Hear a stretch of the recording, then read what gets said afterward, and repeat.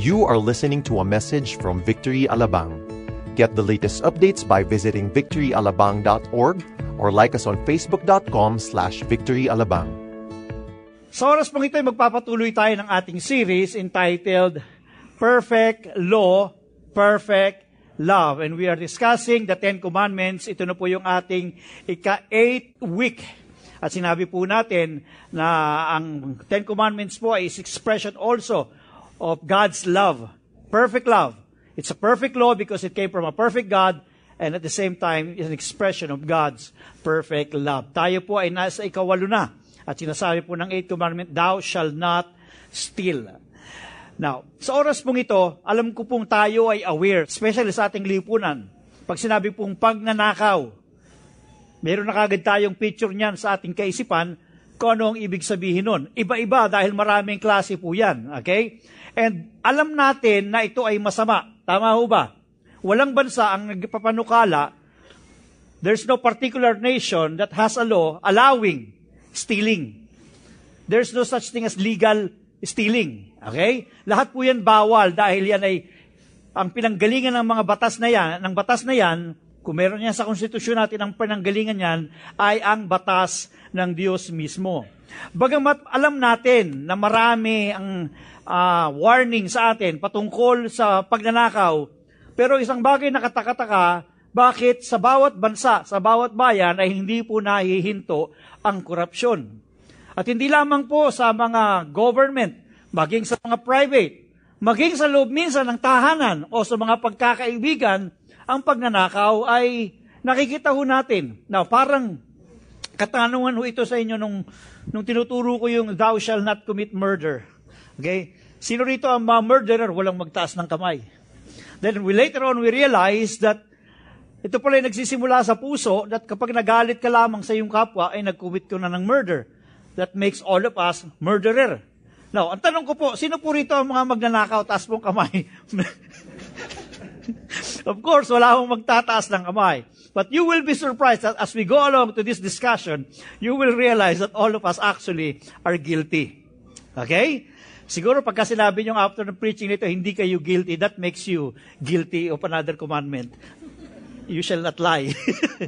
Okay.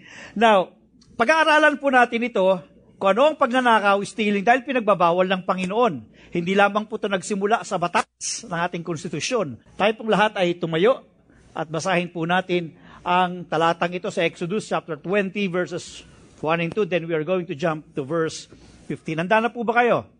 Sabay-sabay po tayo. 1, 2, 3. And God spoke all these words. I am the Lord your God who brought you out of Egypt, out of the land of slavery. You shall not steal. Let's pray. Lord, help us, Lord God, today to analyze and to study your word. Give us divine illumination. We entrust to you everything, even our own human understanding. Thank you so much, God. We give you praise, honor, and glory due your name. In Jesus' name, amen and amen. Sa Tagalog ay pagnanakaw. Ito po ay sa Hebrew word na ganab. It means to carry away, be brought by stealth, deceiving, kidnapping. Now, meron din po yan sa Greek word. Ito, alam na alam natin eh. Di ba? Klepto. Medyo magkakaroon na kayo ng idea, no?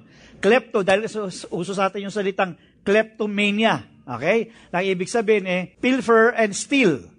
So, more or less, kahit pa paano, naintindihan na natin. Kasi very basic lang naman yan. To carry away, be brought by stealth, deceiving, kidnapping. Pero tingnan po natin yung sa Oxford American Dictionary kung anong ibig sabihin niya. Okay. And of course, this is in a criminal sense. As taking another person's property without permission or legal right and without intending to return it. So anumang bagay na kinuha mo na walang permiso at wala kang planong ibalik, yun po ay pagnanakaw. Okay? Stealing. Now, there are uses of the word steal that cannot be considered as criminal in nature. For example, stealing a base in a baseball game or stealing the ball in a basketball game. Sino naglalaro ng basketball dito? Pag magaling kayong mag-steal, very good yan. Asset kayo.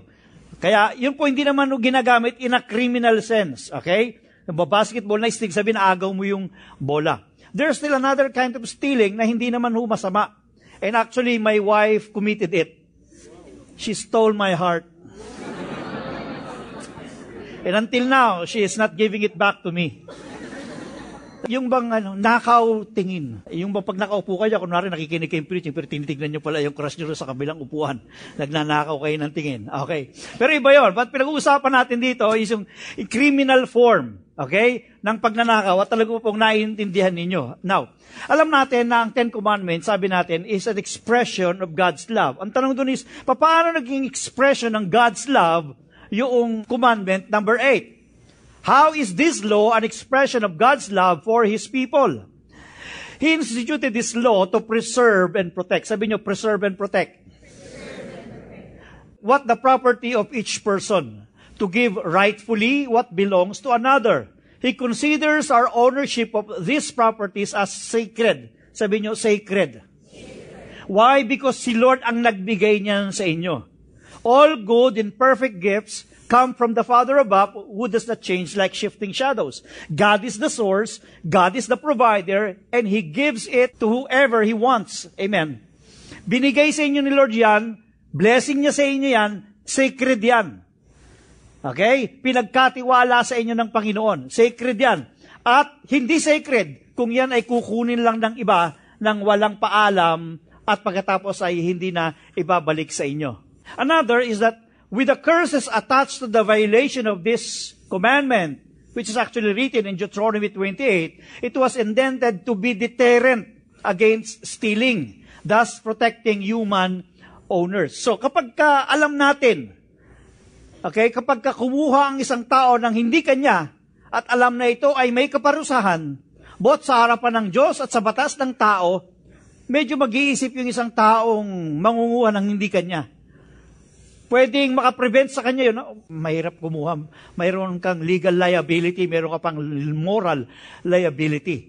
Okay? Another is, this is also one of the ways to manifest God's will for us to love our neighbor.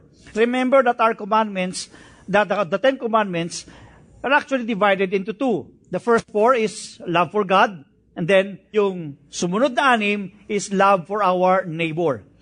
Now, kapag ninakawan mo yung kapwa mo, sinasaktan mo siya. Okay? So, hindi yun pagmamahal. That's why sinabi natin na yung commandment number 8 is one way to manifest God's will for us to love our neighbor. Dahil kung mahal mo ang kapwa mo, hindi ka mananakit ng kapwa mo at hindi mo kukunin yung kanyang pag-aari. Amen?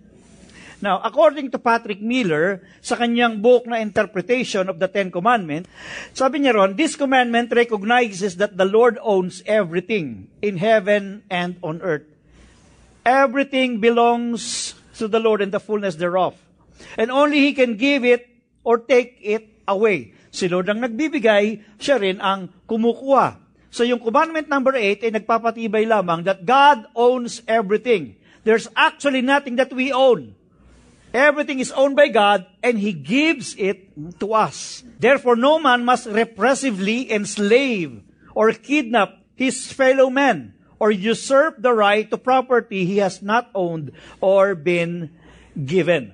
So, yan po yung sabi ni Patrick D. Miller. Pag-usapan po natin, saan ba nang gagaling ang pagnanakaw, ang stealing? Dahil sabi natin, pinataas ko kayo ng kamay, walang magnanakaw sa atin kahit isa eh.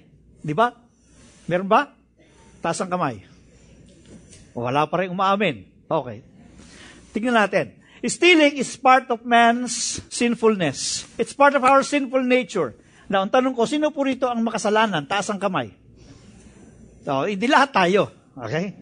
Stealing is part of man's sinfulness. Saan po ito nagsimula? In Genesis chapter 3, in the life of Adam and in the life of Eve, si Eve po ay na-deceive ng serpent. At sabi sa kanya, sabi po rin ng verse 4, but the serpent said to the woman, you will not surely die. It was a deception. For God knows that when you eat of it, your eyes will be opened, and you will be like God, knowing good and evil.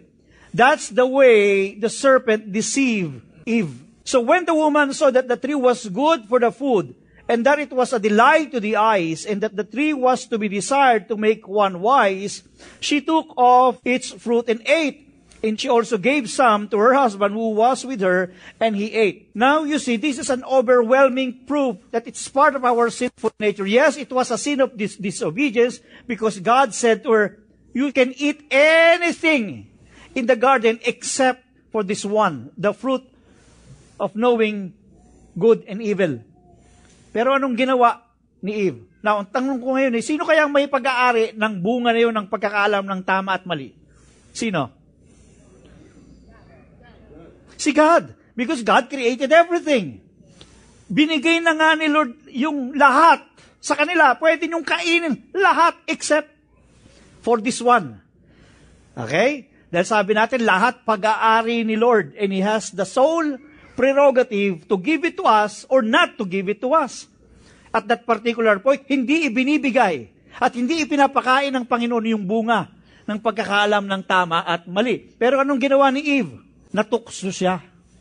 At ang ginawa niya, kinain niya ang bunga na ito ng pagkakaalam ng mabuti at masama. So in a way, this may be a sin of disobedience, but this is also a form of stealing. Yung kasalanan ng pagnanakaw ay nagsimula doon sa Garden of Eden. And so nakapasok ang kasalanan sa lahi ng tao. And it has become part of man's sinful nature na laging mayroong pagnanasa sa puso ng isang tao na kunin ang bagay na hindi naman kanya. Naranasan niyo ba yun sa buhay ninyo? Pagka makita niyo po may kumakain, parang gusto niyong kainin yung kanyang ulam. Di ba? Ang sarap naman. Di ba? It's just like minsan, nakokontrol natin yung sarili natin na hindi mo ninanakaw kasi may tao. It has become part of our sinful nature. Okay? Bahagi ng pagiging tao natin, pagiging hindi natin perpekto dahil yung kasalanan ay nagpasa-pasa sa sali ng lahi. Katunayan, ang una hong magnanakaw, alam niyo kung sino pa? Si Satanas, yung serpiente. Sabi ng John chapter 10 verse 10, the thief comes only to steal and kill and destroy. I came that they may have life and have it abundantly. Satan stole the hearts of men from God. Ninakaw ni Satanas yung puso ng tao na dati ay sa Diyos. So pati pala puso'y pwedeng manakaw. Kaya ingatan mo yung boyfriend mo, baka manakaw. Pwede palang manakaw, ano? Kasi ang enemy, the devil, he stole the hearts of men from God. So man used to have a relationship with God from the very beginning, a perfect relationship, but it was marred by deception and sin. So the devil himself, as the father of all lies, is also the thief. Siya yung magnanakaw because he came to steal, to kill, and to destroy our lives and the things that God has given us. In Ephesians chapter 4 verse 22, you were taught with regard to your former way of life, to put off your old self. Say, old self. Yung dating tayo daw. Kasi yun yung sinful nature natin, which is being corrupted by its deceitful desires. Okay. Doon ang gagaling yun eh. May pagnanasa, panlilinlang at pagnanasa. Yung bang sa puso't isipan natin, kasi nga dahil nakapasok yung sinful nature na yun, gusto natin lahat yung mga magagandang bagay mapasa atin agad nang walang paghihirap. Hindi man ito verbally or by action na i-express, pero naroon yan sa loob ng puso ng tao. Sabi ng Matthew 15 verse 19, out of the heart come evil thoughts, murder, adultery, sexual immorality, theft, false testimony, and slander. So saan nagsisimula iyon? Sa puso. Meron bang nagturo sa atin ng bata tayo na magnakaw? Meron ba? I'm pretty sure, kahit yung mga magulang ngayon, hindi nyo tinuruan yung anak ninyo na magnakaw. Tama. Pero minsan, kapag nakalingat yung kapatid, kinukuha yung chocolate niya. Ng bata. Di ba? Sa mga elementary pa lang, yung, alam niyo yung coloring book, merong pangkulay yun eh. Minsan, uuwi yung anak mo dahil nawawala yung kanyang pangkulay. Crayons. Okay? Kasi ninakaw ng classmate. Elementary yun. Because hindi natin alam before na yun ay bahagi, naging sinful nature ng bawat isa. Kahit walang nagturo sa atin, pero mayroong ganun sa puso ng isang tao. Now, ang Ten Commandments ay ibinigay ng Diyos. Although, ito po ay para maging deterrent ang stealing. Pero makikita po natin sa lahat ng gobyerno ng bayan, laging may korupsyon. Tama ba? Ay mapalad nga lang tayo ngayon sa kasaysayang ito ng ating bansa dahil may tamang pananaw yung ating presidente at ang pundasyon ngayon ng kanyang gobyerno, ang advokasya is against crime and corruption, most especially drug addiction. Amen. Kaya nga bakit pasto drug addiction, wala namang kinalaman sa pagnanakaw yun. Hindi. Katunayan, maraming mga drug addict nagnanakaw, may pambili lang ng droga. Tama. At meron pa nga iba, mga pulis na nagpuprotekta. Hindi ko sinasabing lahat, dahil baka pulis kayo eh. Magalit kayo sa akin. Pero meron, alam naman natin, di ba? Di ba sa 2,500, merong 9 na pulis na nagpositibo sa droga. At meron pa mababalitaan ka mga general na nadawit dahil nagpuprotekta. Di umano. Kasi baka nakaupo kayo dyan. Di umano ay nagpuprotekta sa drug addiction. Palagay nyo, bakit nila pinoproteksyonan? Kung sakaling totoo, it's because of money. Okay? So, makikita natin na kahit saang pamahalaan, kahit saang bansa, bagamat sa lahat ng bansa ay pinagbabawal ang pagnanakaw, sa loob ng bahay natin, sinasabi natin, walang mangungunang hindi sa kanya, sa loob ng classroom, nung nag-aaral pa lamang tayo, alam na rin natin na yun ay masama. Subalit, bakit hindi napipigil ang stealing sa lahat ng bahagi ng ating lipunan? Maganda ang 10 Commandments. Maganda yung 8 Commandment, nagsasabing, you shall not steal. Pero hindi nito magagawang pigilin pa rin ang tao. Bakit? Dahil ang kasalanan ay nagmumula sa puso. Ang mga batas na meron tayo, kaakibat nun yung mga kaparusahan, maaring sa tingin natin nagre-restrain. Yes, physically nagre-restrain. Maaring kapag ka nanakawin isang bagay, may iisip mo, kasalanan, may kaparusahan ito, mapipigilan ka. Pero kapag ka meron kang pagkakataon, posible na sa isang tao, kunin pa rin niya yung hindi niya pag-aari. Halimbawa, may napulot na cellphone. Uy, sino may-ari nito? Kukunin yung cellphone, napulot ko naman eh, na hindi na hinahangad alamin kung sino yung may-ari. Kasi opportunity. Walang pananagutan. So, kapag tinanggal mo pala yung accountability, the person would do whatever he would like to do. Why? Ang na-restrain lang yung action, pero yung puso hindi nababago ng batas. Amen? There is still that stealing as part of man's sinful nature. Now, parang maintindihan natin ang gusto. Pag sinabing stealing, maring sa inyo, vague, maring sa inyo, isa lang yung klaseng alam ng pagnanakaw. Pag-aralan natin, stealing has different forms. Okay? Sabi ng Leviticus 19:13, do not defraud or rob your neighbor. Now let me show you the obvious ways of stealing. Snatching. Isa na yan. Nasubukan nyo na bang mabiktima niyan? Hold up. Robbery. Bribery. Extortion. Kidnapping. With or without ransom. Yung ginagawa ng Abu Sayyaf. Okay? Graft and corruption, yan. Nag-number 2 tayo dyan. Sa dami naman ng pagna-number 2, dyan pa tayo nag-number 2. Kaya sabi minsan ng isang senador, hindi totoo yan. Number 1 tayo. Sabi niya, okay. Well, masama, may validity yung kanyang sinasabi. Kaya nga, ganyan yung campaign ngayon ng ating presidente na ubusin ng korupsyon. Kaya nga, sinasabi nila, dumadami po yung nagpaparehistro ng negosyo, ng funeral. Dahil lumalakas ho ang benta. Okay, malakas yung benta ng kabaong. Karnaping. Ako nasubukan ko na ho ito. Nakarnap po yung sasakyan ko. Kaya minsan kahit na natutulog ako sa gabi, napapanaginipan ko pa rin, nakarnap yung sasakyan ko kahit matagal na. Illegal recruitment. Investment scam. Naalala nyo ba yung investment scam noon? May Multitel, alam nyo yun? At marami pang sumunod kahit na na-warningan na yung mga tao. Actually, yung pamilya ko, isa po sa nabiktima nun. Yung parents ko, yung mga kapatid ko. Pero ako hindi ako nabiktima. Karang pinipilit nila ako, sige na anak, pagkakataon mo nang yumaman. Mag-invest ka na. Hindi talaga, nung gawin na hindi ko ako nag-invest. Wala akong i-invest eh.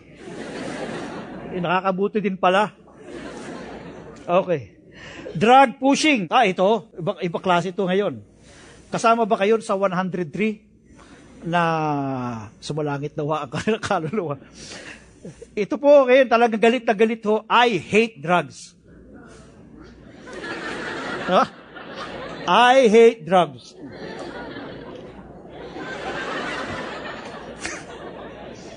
Kaya mag-iingat po kayo. Drug pushing means nagtutulak ng droga, mga nagbebenta. Okay? Sa panahon ito, alam mo ba ninyo ngayon, na bargain na raw ngayon ng shabu? Yeah, pero hindi ko sinabing bumili kayo. Sabi ko lang, bargain. Dalawa, buy one, take one. At your own risk. Okay. Money laundering. Ito yung money na hinuhugasan. Ito to. Pinapadaan sa kasino. Nakakaw sa ibang bansa. Tapos padadaanin sa kasino. Tapos pag kinuha, malinis na.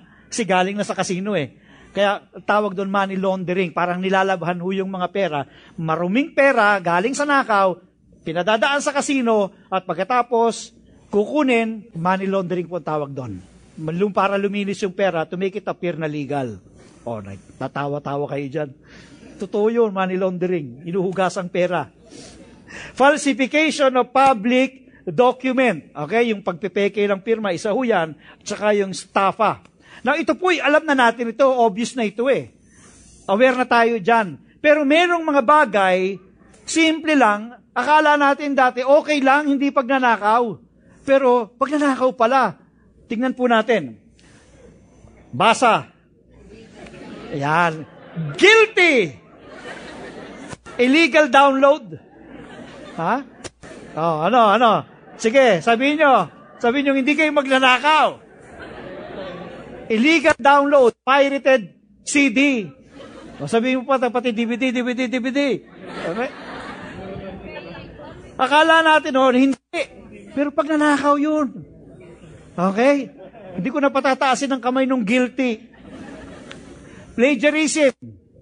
Kahit ako matataas na tao ay minsan naaakusahan ho ng ganito dahil sa kanilang mga speech, yung pinagawa nilang speechwriter, yung pala kinopya din lang sa iba. Kasi naman, kung ikaw ang mag-i-speech, bakit ipapagawa mo pa sa iba? Ikaw nang gumawa. Okay? Deceptive trademark. Pyramiding scheme. Intellectual property stealing. Underpayment of employees. Naku, marami sa inyo rito. Underpaid. Ibig sabihin, kapag underpaid kayo, nag-overtime kayo, walang bayad, nag-work kayo, hindi lang 8 hours, kundi 10 hours, 11 hours, tapos hindi kayo binabayaran. Stealing ho yun. Na dapat bayad kayo, pero hindi binibigay yung bayad ho sa inyo.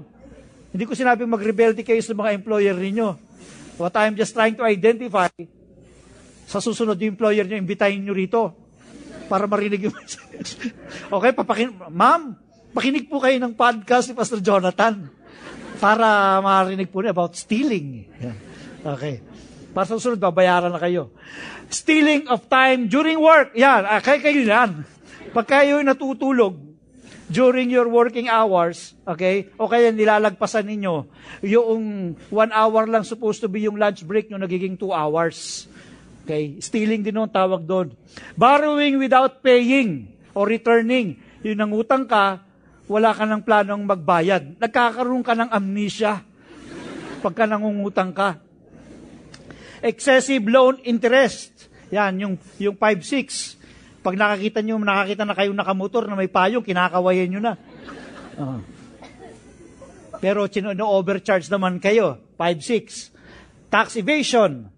Misappropriation of company funds. Deceptive selling of products. Effective talaga yan. Sa lahat ng sakit, pwede yan. Kahit anong sakit sa buong mundo, kaya niyan. Para ma-justify mo yung price, pero actually there's deception there. Ito, guilty kayo lahat. Nag-aral naman kayo lahat di ba? Class exam cheating. Kung kayo ay nangungopya doon sa inyong katabi. Kaya lagi kayong top-notcher dahil matalino yung katabi nyo. Siya yung nagpapakahirap mag-aral, yung kopya lang ng kopya. So, yun din ho pala ay form of stealing. Okay? Sino po rito ang hindi magnanakaw? Now, we know that we are all guilty. Stealing has no justification. Kahit ano pang sabihin mo, regardless of reason and motivation, stealing is a sin. Hindi mo pwedeng sabihin, kasi nagugutom na ako kaya ninakaw ko. May marami akong paraan para ikaw ay makakain na hindi mo kinakailangang magnakaw. Pwede kang manghingi kung talagang gutom na gutom ka na. Humingi ka ng permiso. Okay? Stealing is sin regardless of the reason. Kaya yung Robin Hood, alam niyo ba yung Robin Hood? Yung nagnanakaw, tapos ibibigay sa iba. May isang bagay akong na-monitor sa TV, na may isa daw po, isa daw pong general, na inireveal ng ating Pangulo sa kanyang speech, kasama siya sa 5 general, hindi raw naniniwala yung kanyang kinasasakupan na siya ay ganun. Dahil kasi marami siyang magbigay sa tao Parang araw hindi nauubos yung binibigay niya sa tao. Kaya tuwang-tuwa yung mga constituents niya dahil very generous itong general na ito. Ngayon, ang analysis nila, tanong doon, saan nanggagaling yung kanyang ibinibigay sa mga tao? Okay? Pero hindi ko po sinasabing totoo yun. Ang sinasabi ko ay posibleng mangyari yun. Wala naman akong binabanggit na pangalan. Okay? Now, stealing is not an honorable means of obtaining ownership. What is the most honorable means of having ownership? Magtrabaho tayo. Pag nagtatrabaho ka, nagpapawis ka doon sa kinikita mo, then that's an honorable way of obtaining ownership. Huwag mong hangarin yung mga bagay na hindi mo pa kaya. Pwede mo siyang pag-ipunan At higit sa lahat, pwede kang manampalataya sa Diyos na kayang ibigay sa iyo ng Panginoon. Amen. Kaya yung pagnanakaw is kawalan ng pagtitiwala sa Diyos. Gusto mo maging mabilis, yung pagyaman o maging mabilis ang pagkuha mo ng isang bagay kahit na hindi mo pa kaya. Kung hindi mo kaya, manalangin ka, pag-ipunan mo. Okay? Na kung sakaling may magbigay sa iyo, grace ni Lord yun. In Proverbs chapter 1 verse 19, such are the paths of all who go after ill-gotten gain. It takes away the life of those who get it. Akala natin yung mga may ill-gotten wealth, yaman na niya, nakakainggit naman siya. Una, hindi mo alam kung saan nanggaling yung kanyang yaman. Na yun pala ay magiging kapahamakan ng mga taong nakakuha nito. Because I believe there is always a time of reckoning. Tama ba? Ang lahat ng bagay mayroong panahon. Mayroong panahon ng pagsusulit, panahon ng paghuhukom. Na kung nung una nagiging matagumpay ang isang tao sa kanyang pagnanakaw, sa kanyang pagkuha ng kaban ng gobyerno, kung mayroong nakakalusot siya sa kanyang mga transaksyon, kahit na mayroong pandaraya, darating ang sandali na mahuhuli siya. Darating ang sandali na siya ay mahuhuli. O kaya ang sabi rin, it takes away the life of those who get it. Maaring mayroong consequences yun. It may be a natural consequences. Baka mamaya, yung kayamanan na nakuha niya, kulang pa para sa magpapagamot mo kapag ang isang tao ay tinamaan ng cancer. Andiyan po kayo. Dahil hindi man makita ng batas ng tao o ng mga kinauukulan yung krimen na nangyari, pero laging mayroong isang Diyos na nakatingin at nakakakita sa bawat isa sa atin. Amen? Come on. Praise God. And Proverbs 10:2 says, treasures gained by wickedness do not profit, but righteousness delivers from death. And in Daniel chapter 6 verse 4, this is an illustration of what a man of integrity will experience. Si Daniel po, kilala natin si Daniel, isa siya sa mga administrators ng Pharaoh during the Babylonian time when they were held captives with the Babylonian. Ang sabi dito sa verse 4, at this, the administrators and the satraps tried to find grounds for charges against Daniel in his conduct of government affairs. But they were unable to do so. So yung mga kapwa niya, administrador, mga namumuno rin sa pamahalaan, hinahanapan siya ng butas. Kasi pinupuri siya Maganda yung kanyang trabaho, maganda yung kanyang pagpapatakbo, so hinahanapan siya ng ground. Ang sabi rito, they could find no corruption in him because he was Trustworthy. Say trustworthy. Siya ay mapagkakatiwalaan and neither corrupt nor negligent. So si Daniel, ano nangyari sa kanya? Napahiya yung mga nag-aakusa sa kanya. And even during the time na nagawa nilang linlangin ang parao, si Daniel po ay inihagis sa lion's den. But what happened? The Lord defended him. Yung leon, naging best friend niya. Hindi siya kinain, hindi siya kinagat. Why? Because that's the Lord's vindication.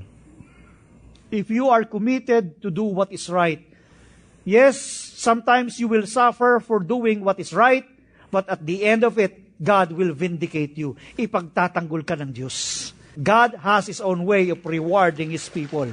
Amen. Come on.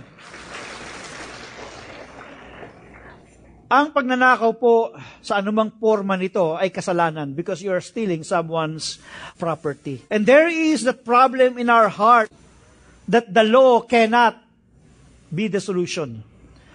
The law can make us informed that stealing is a sin. Alam natin ang pagnanakaw ay mali. Bakit? Sabi ng utos we are now aware that stealing is a sin. But because this is more of the heart's problem, ang ibig sabihin, ang commandment ay hindi sapat para malutas yung ating problema. But stealing can be overcome. Papaano? Basahin po natin sa Ephesians chapter 4, verse 28. Sabi nun, the thief who has become a believer must no longer steal, but instead he must work hard, making an honest living, producing that which is good with his own hands, so that he will have something to share with those in need. Sabi ng Panginoon, what is the honorable way of having ownership? Work hard. Magtrabaho tayo. At enjoy mo yung bunga ng iyong pagtatrabaho. Pag sumweldo ka, binigay sa iyo ni Lord yan dahil sinunod mo yung requirement ni Lord na ikaw ay magtrabaho. Yung iba, gusto, sweldo lang, ayaw ng trabaho. Pero hindi naman po pwedeng trabaho lang, walang sweldo. God is a just God and He's a God of order. Once you work hard, enjoy the blessings of God because you will receive your salary or your compensation. Ang gusto ng Panginoon ay mailagay tayo sa posisyon na hindi lamang tayo matutukso na magnakaw, kundi tayo pa ay magbibigay sa iba. That is actually the opposite of stealing. We work hard, we enjoy our blessing, but at the same time, we extend our blessing to others. Amen. Tayo, we are just sometimes in the position of enjoying our blessing without thinking that we can also share with others. Una sa lahat sa loob ng pamilya, generosity must start inside the house. Kailangan sa loob muna ng bahay mo magsimula. Paano ka magiging generous sa ibang tao kung sa sarili mong pamilya, hindi ka generous? Dahil yun ang gusto ng Panginoon. Kasi kapag puro pakamig ang gusto mo, that is being selfish. Pero pagka papalabas ka, that is being selfless. Amen? At yun ang gusto ng Panginoon. Sa Hebrews chapter 13, verse 5 to 6, keep your life free from the love of money and be content. Sabihin niyo, be content. Sabi mo doon sa katabi mo, be content. Okay? Be content with what you have, for He has said, I will never leave you nor forsake you. So, ibig sabihin, dahil pala ang Panginoon, in His own time, bibigyan ka niya, makontento ka muna sa kung ano yung bagay na meron ka. Amen. Kung ang puhunan mo, halimbawa, meron kang 1,000 piso, at ang iniisip mong negosyo ay 10,000 puhunan, unang tanong doon, ano yung bagay na meron ka? Matuto ka munang makontento at magpasalamat sa 1,000, make the most out of it. At kapag naging mabuti ang katiwala ng Diyos, papaabuti niya yan hanggang 10,000. At kung gusto mong tumaas pa yan, maging mabuti kang katiwala, magpasalamat ka sa Diyos, huwag kang mandaya ng kapwa mo, maghanap buhay ka ng maayos o magnegosyo ka ng maayos, ang Diyos ang magbibigay ng increase sa iyo. Yun po ang prinsipyo ng Panginoon. Hindi sinasabing, be content, na ibig sabihin, huwag ka nang mangarap pa ng mas mataas. Hindi ho ganun ang sinasabi ng Diyos. Sabi niya, be content with what you have today, because God will make the increase. Amen. At saka sabi ng verse 6, so we confidently say, The Lord is my helper. I will not fear. What can man do to me? Sabi niyo, I will not fear. Those are words of faith. Pag sabing, I will not fear, ibig sabihin may pananampalataya ka na ang Diyos ipoprovide ang pangailangan mo dahil sa Kanya nanggagaling ang ating tulong. So, kung mayroong pananampalataya ka na bibigyan ka ng Diyos, hindi mo kailangan magnakaw. Hindi mo kailangan mandaya. Hindi mo kailangan mangumit. Ibalik mo yung tamang sukli. Lalo na pagka kayo, halimbawa, nagdadrive kayo ng tricycle, nagdadrive kayo ng taxi, lagi na lang kayong walang panukli. Baka may taxi driver dito. Kailangan talagang totoong wala nga kayong barya. Kaya lang minsan, may mga tao na intentional, lagi na lang silang walang barya. Siyempre, walang magagawa naman yung pasahero dahil bababa na siya. Alang magpabarya siya doon sa gitna ng EDSA. Di ba? So, walang magagawa. Sige, keep the change. Thank you, ma'am. Pero actually, may deceit doon. Okay? Sorry ho, Bato-bato sa langit na ho ito. Pinag-aaralan natin ay ang salita ng Panginoon. So marami pong forma ang panlalamang sa kapwa. Kasi sabi nun, ang panlalamang sa kapwa ay gawaing tiba-tiba. May gumawa pa ng ganong ganong quotation Di ba dati, ang panlalamang sa kapwa ay gawaing masama. Ay ginawang gawaing tiba-tiba. Kaya tuloy dumadami ang mga nanlalamang sa kapwa. Sa life ni Zacchaeus, Zacchaeus isang chief tax collector. Siya po ay mayaman. Bakit siya yumaman? Dahil kung mag-collect siya ng tax, sobra-sobra. So, dali salita, mayroong pandaraya. Yumaman siya sa Zacchaeus dahil marami siyang nadaya doon sa kanyang posisyon sa BIR. Okay? Tax collector BIR sa panahon nila. Okay? Wala akong pinaparinggan. Sinasabi ko lang sa kanyang panahon, BIR. Okay. Dito po sa may Luke 19. Okay? Dumadaan si Jesus sa Jericho. Umakyat si Zacchaeus doon sa sycamore fig tree. Gusto niyang makita si Jesus kasi maliit siya. Pangalawa, ayaw niyang lumapit at makipagsiksikan. Bakit? Pag na-recognize siya, sigurado babatukan siya. Galit sa kanyang tao Dahil pag nakakita ng tax collector, galit ang tao dahil sa masyadong paniningil. Sobra-sobra. Ang tingin nila sa mga tax collector, mga magnanakaw. Sa kanyang pag-akyat, nakita siya ni Jesus. Sabi rito ni Jesus, he looked up and said to him, Zacchaeus, come down immediately. I must stay at your house today. Now, tignan naman natin sandali yung kalagayan ni Zacchaeus. Zacchaeus may be a rich man, but he could win the respect of people. So, somehow, nilalaban siya ng mga tao. Then suddenly, somebody came to him, Jesus Christ, who was so popular at that particular point, at ang sabi sa kanya, I must stay at your house today. Because Zacchaeus, aminado ko. Makasalanan ako, magnanakaw ako. But praise God, isang taong ito, gustong manaan, gustong pumunta o tumuloy sa aking bahay. So it was an honor for him. Bagamat maraming nagbulong-bulungan, ang sabi, naku, pupunta siya sa bahay ng taong makasalanan. Hindi inintindi ni Jesus. Bakit? Dahil mahal ni Jesus ang mga makasalanan. Hindi dahil sa kanilang kasalanan, mahal sila ni Jesus dahil sila ay sadyang mahal ng Diyos. Because God is a loving God, period. Mahal tayo ng Panginoon not because of what we have done. Mahal tayo ng Diyos dahil yun ang Diyos. Siya ay Diyos ng pag-ibig. Amen? Come on. Sabi ng verse 6, so he came down at once and welcomed him gladly. So that was the response. He welcomed him gladly. Sabi ni Jesus, I must stay at your house today. Hindi niya itinaboy si Jesus. Sabi niya, he welcomed him gladly. And sa loob ng bahay, ito ang sabi ni Zacchaeus, nagkaroon ng instant transformation sa kanya. Probably after he heard the message of Christ to him. Sabi rito, but Zacchaeus stood up and said to the Lord, look, Lord, here and now I give half of my possessions to the poor. And if I have cheated anybody out of anything, I will pay back 4 times the amount. Jesus said to him, today salvation has come to this house because this man too is a son of Abraham. There was a sudden change from being so selfish now is selfless and generous. Why? Hindi lamang niya ibabalik yung kanyang nanakaw. Ang sabi niya, and if I have cheated anybody out of anything, I will pay back 4 times the amount. Why is it that this man had experienced a sudden transformation?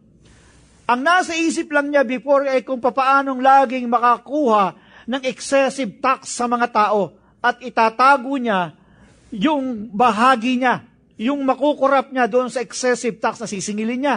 At maaaring iba'y nire-repeat niya sa gobyerno, pero sobra-sobra para sa kanyang sarili. Iniisip lang niya dati yung kanyang sarili, but suddenly na magkaroon ng transformation, handa na siyang ibalik, hindi lamang yung kuha, kundi 4 na doble pa ang kanyang ibabalik. Bakit nagkaroon ng transformation? Bakit nagkaroon ng sudden change of heart? The reason is because he encountered Jesus Christ. Christ said to him, I must stay at your house today. It's another way of saying, I must stay in your heart today. And Zacchaeus gladly welcomed the Lord. No one has ever encountered Christ and remained unchanged. Lahat ng mga taong nagkaroon ng genuine encounter kay Christ ay nagkaroon ng pagbabago, because that's the evidence that the encounter is genuine. You can be in church and there would be no change because you have not truly encountered Jesus Christ. You can be here every Sunday, but if there is no genuine encounter, you will remain unchanged. But only those who have genuinely encountered Christ will receive faith in their heart so that they can experience genuine transformation. Church, the commandment cannot change us. It can inform us. It can make us aware that stealing is a sin, but it cannot change our heart. Why? Because only Jesus can change a heart. And Zacchaeus' heart was changed. And Jesus said to him, today, salvation has come into this house. Would you like to experience the change that comes from God? If you would like to welcome Jesus gladly in your heart, ito pong sabi ng Romans 12:1-2, therefore I urge you, brothers and sisters, in view of God's mercy, to offer your bodies as a living sacrifice, holy and pleasing to God. This is your true and proper worship. Do not conform to the pattern of this world, but be transformed by the renewing of your mind. Then you will be able to test and approve what God's will is, His good, pleasing, and perfect will. Church, only Jesus Christ can change a heart. Why don't you welcome Him gladly? And today He's saying to you, I must stay in your heart today. Let's bow down our head. Only through encounter with Christ brings faith that transforms us from being selfish to selfless. Thank you, Jesus. Lord, tingnan mo ang aming puso sa oras na ito. It's so easy for us to say that we are not guilty of stealing. But in the light of your word, now we know that all of us are guilty, directly or indirectly. We even sometimes steal the time that belongs to you. Yung bagay, yung oras na dapat namin ibigay sa iyo, minsan ninanakaw pa namin. Tawarin mo kami, Panginoon. Cleanse us with the blood of Jesus. At saliksikin mo ang aming puso. Whatever form of stealing that we have committed against you, God, waring hindi alam ng mga mahal namin sa buhay, pero higit sa lahat, alam mo. Dahil ikaw ay nakatingin sa aming mga puso 24 hours a day at wala kaming pwedeng maitago sa iyo. Linisin mo kami, Panginoon, and we repent from the sin of stealing. Patawarin mo kami, Panginoon. Bigyan mo po kami ng isang bagong puso at panibagong pagkakataon na muling gawin ang tama sa buhay namin. Salamat po, Panginoon.